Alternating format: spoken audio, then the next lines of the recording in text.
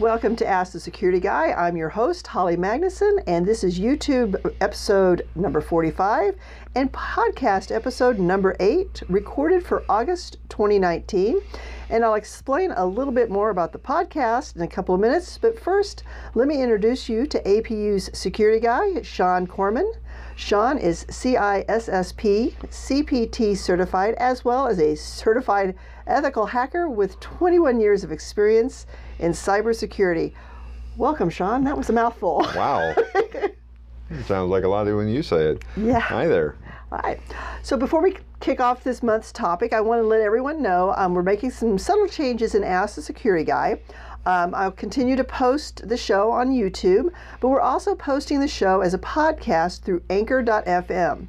And the nice thing with Anchor.fm is they distribute the podcast to all the major podcast platforms, including Apple Podcasts, Google, Spotify, Stitcher, and others. So if you prefer a podcast format, please search Ask the Security Guy. Be sure to subscribe, and you will get notified when we post a new one. Now, we are going to continue to do quarterly live shows through YouTube, and the next one will be hopefully in September. So with that, I have one question for you, Sean. Oh boy. What's in your wallet? Today we're obviously talking about the Capital One data breach. You know, oddly enough, I do actually have an account with Capital One for now. As do I, for now. But so in security, you know, over the past several years, we've identified this as just an ongoing thing, and we talk about this idea that if you haven't been breached, it's just a matter of time. So Capital One has the dubious distinction of being the topic of conversation lately. For this month. Well, yeah. There were others, but they're the ones that rose to the surface for, you know, notoriety this month. And since, you know, it's been getting so much, you know, press and play in the news, I felt it was important to talk to our listeners about it and help them understand what happened, what didn't happen, how it happened, and what they can do to protect themselves. So I guess first question is, what happened? So back in March, the breach started, and what happened there was a attacker who wasn't really hiding, and was a former Amazon employee. Even better. Yes. Gained access to some of Capital One's Amazon-hosted servers. Watch me twitch. It's a good thing this isn't live. I'm twitching. So, and everything's not as it seems. So the first thing that rose up was, you know, was this an insider threat? Well, that's debated right now, but it's leaning towards actually no. Okay. Or a gray area of yes. Bottom line is, when we move servers into the cloud, we take advantage of a cloud security model for businesses and higher ed and all those things. When we have large computer centers, we have physical access control. The center is in a locked facility of some sort. There's usually dedicated power and air conditioning and all those things. It's a pretty expensive proposition. So for small businesses or large businesses even, they're looking at ways to mitigate the costs. Well, Amazon, Google, Oracle, several others have made significant investments in infrastructure. They have, you know, thousands and thousands and thousands of servers running side by side, and they're available for rent. And when you rent them, you rent their security model, you rent their air conditioning and all their stuff, but at scale. Right. So you pay for your slice of the pie. Well, that's great. And the security tools provided by Google and Amazon as it relates to this conversation are actually quite good. And there are actually industry certifications around configuring cloud security products. out there now, and they're actually some of the hot new security certifications. In this case, what happened was the Capital One had moved some of its servers into Amazon's cloud, and it's a, from a business standpoint, it's just a smart move. Yeah, I mean, companies all over the place are doing it. Exactly. You split your data center, so to speak. It's a cost-effective way of doing business, and it's also, when it's configured properly, very secure. And therein lies the rub on this one. There's the key word, configured. So what we know so far is that Capital One had a web application firewall, which is a type of firewall that looks deeply at how your computer interacts with their server through the web page. And it, what are you asking? What are you clicking on? What commands are you trying to send and receive? Those kinds of things. Well, this one was misconfigured and was kind of let the barn door open. Nice. Worse, it let the barn door open to a service on the back end of Amazon services that handles credential management with other servers in that same instance. So, I mean, you want to talk about letting the cat out of the bag. This one really, if you're going to open the door, this is really a bad door to open. Yeah. Is this like one that people probably got fired over? I mean, we don't know. We don't know, but... We don't know, and Capital One will probably never say. But this is a pretty... I would consider this a career-limiting mistake. Yeah. This is just one of those things where it's a massive oversight. So, I mean, we're talking 106 million people affected by this. So it's not small. Now, Capital One, if you go out to their website and you click on the link about what happened to their breach, they're playing it down and they're saying, well, less than 1% of all of our customers. Less than 1% of their customer base is significant. So let's step sideways for a minute here. Their 1% is 140,000 Social Security numbers of our credit card customers. 80,000 linked bank account numbers of our secured credit card customers. And we will notify these customers directly through the mail.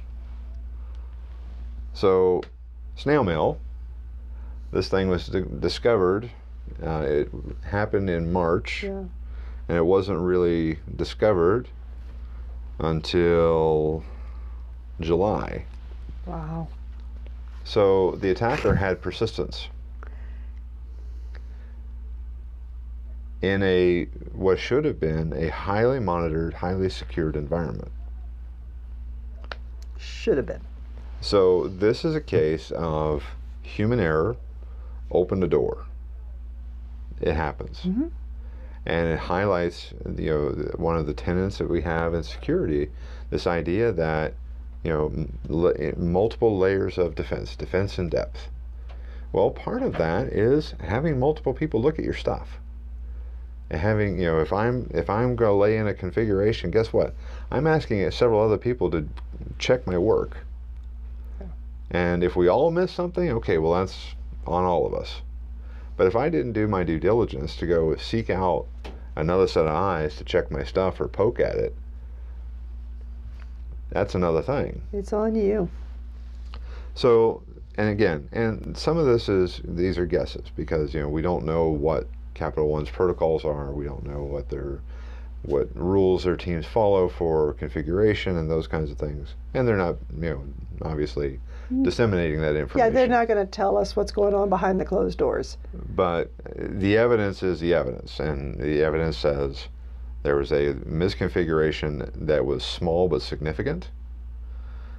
It allowed an attacker to go in and pull data from all kinds of places.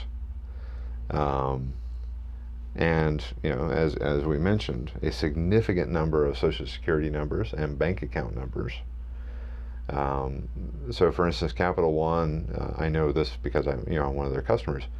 They have a thing that they push where they want to link for payment directly to your bank account. Right. Well, these are the bank account numbers that got compromised. Woohoo! Really glad I never signed up for that little special me thing. either. I prefer to do it a different way through my Yeah. bank, because I don't like allowing someone access into my account like that. Yeah. So, so that's kind of the high level of what happened. The next question then is, well, what do I have to worry about? Well, in this day and age, we worry about everything. Yeah, I would say, especially if you were one of those customers who linked your bank account directly like that. Absolutely, absolutely. So, there's a few things you can do. If you have linking set up and you get a letter from Capital One that says your account was one of the ones that was compromised, immediately put a fraud alert with your bank. Let them know that you were part of the Capital One breach when you call in, and most banking institutions already have protocols in place to watch for any unusual activity related to this breach. 2, and we talk about this all the time, make sure you freeze your credit. 3, put a fraud alert on your credit with the bureaus. It's free. You just sign up. You can choose a 90-day or a longer, but it's worth it. Yeah. And because Social Security number data got leaked, that's one of those things where you're going to have to watch everything. Yeah. If you do have that bank account linking set up, my recommendation is I would never use it. Yep. And if you've got it, unlink it. If you've got it, unlink it. Now, granted, Capital One is going to be watching their stuff like a hawk. And then the last piece of this, though, is, and this is critical, is at this point, there is no evidence to show that the attacker disseminated the information. Sold it, published it, whatever. Apparently, she was just pulling it and sitting on it. To say she could, or that she did. Something like that. There are some transcripts that were released from conversations that the attacker had with others, and they're just odd. So no one's really clear about what the motivation was, because it doesn't appear to be financial, which is very unusual in this day and age. In this day and age, yeah. So the attitudes around this point to an older attitude of, when we used to do hacking, and when hacking wasn't a dirty word, it was to break in to see if we could, just to see if we could. Yeah. It wasn't to do damage or to steal. It was a lot of times, just, hey, we broke in, and I know I and others, we would break into things and then notify the site admins, say, by the way, you have this problem, and here's how you fix it. You might want to take care of that. Because the next guy might not be me. Right. But there was a time where it wasn't what it is today. Today it is almost entirely about either ideological or financial gain. Yeah. And we see fake news and all this other stuff, and misuse of social media and hacking of social media accounts. It's a different world that we live in today. On so many levels. We won't even go there. So, but in relation to the breach, this one is actually less concerning than a lot of others we've seen. Yeah. And the practices that we talk about putting out there, they're just good things to do just in case, because the investigation isn't done on this. And we don't know if that information did get loose somewhere. We just have, the evidence that we have so far says it didn't, but that's so far. So far, yeah. So there may be a Capital One breach part 2 discussion, depending on what. There very well could be. It's been known to happen. Yeah. So, but those are the highlights for this one. I advise our users to just, proceed with caution. These are good practices to take anyway. Yeah. And again, when you have your credit report frozen, nobody can open a new credit or account in your name without you knowing. So it's something proactive that you can do. Yeah. The fraud alerts are also very handy because the tools that the bureaus use are actually quite good. You can also enable fraud alerts with your credit cards. And most banks have a fraud alert type functionality that you can request. Nice. Yep. So these are good things, especially whenever you get a breach notification letter or there's something like this involved and your name showed up on it, batten down the hatches. Yeah, most definitely. And just a word of advice, when you do put that freeze on, they give you, most of them give you a PIN number. Don't lose that. Very true. Don't misplace it for 6 months because it can make it very frustrating to try to get it unfrozen. Not that I'm speaking from experience. It was actually on behalf of my son that I'm speaking from. But anyway. Yes. Well, that's where a tool like LastPass can help record those securely. Yes. Any other last thoughts before we wind this up? Again, just think about the proactive steps that you can take to protect yourself. We live in an online world, and regardless of however involved or not involved you are in the internet, your data is. Yeah. It's out there. So just remember that. I hear people all the time say, "Oh, well, I don't do this and I don't do that and I don't do the other," and that's great. But banks, credit card bureaus, the feds, the state and local governments, your information is already in electronic form, and unless you're doing something proactive to protect it, you're relying on everybody's best effort. Yeah. And so many of these places, they're overworked and underpaid. Very true. So, we won't go there either. So anyway, with that, I will say that that's it for this month's episode of Ask the Security Guy. If you have questions, please email us at iso@apu.edu. We'd love to hear from you. Subscribe to the channel, either YouTube or your favorite podcast. And share it with a friend, especially if you know someone who has a Capital One card, or just share it with a friend because you care. Next month, we should be here live on YouTube. And until then, we'll see you later. All right. Sounds good. Bye. Bye.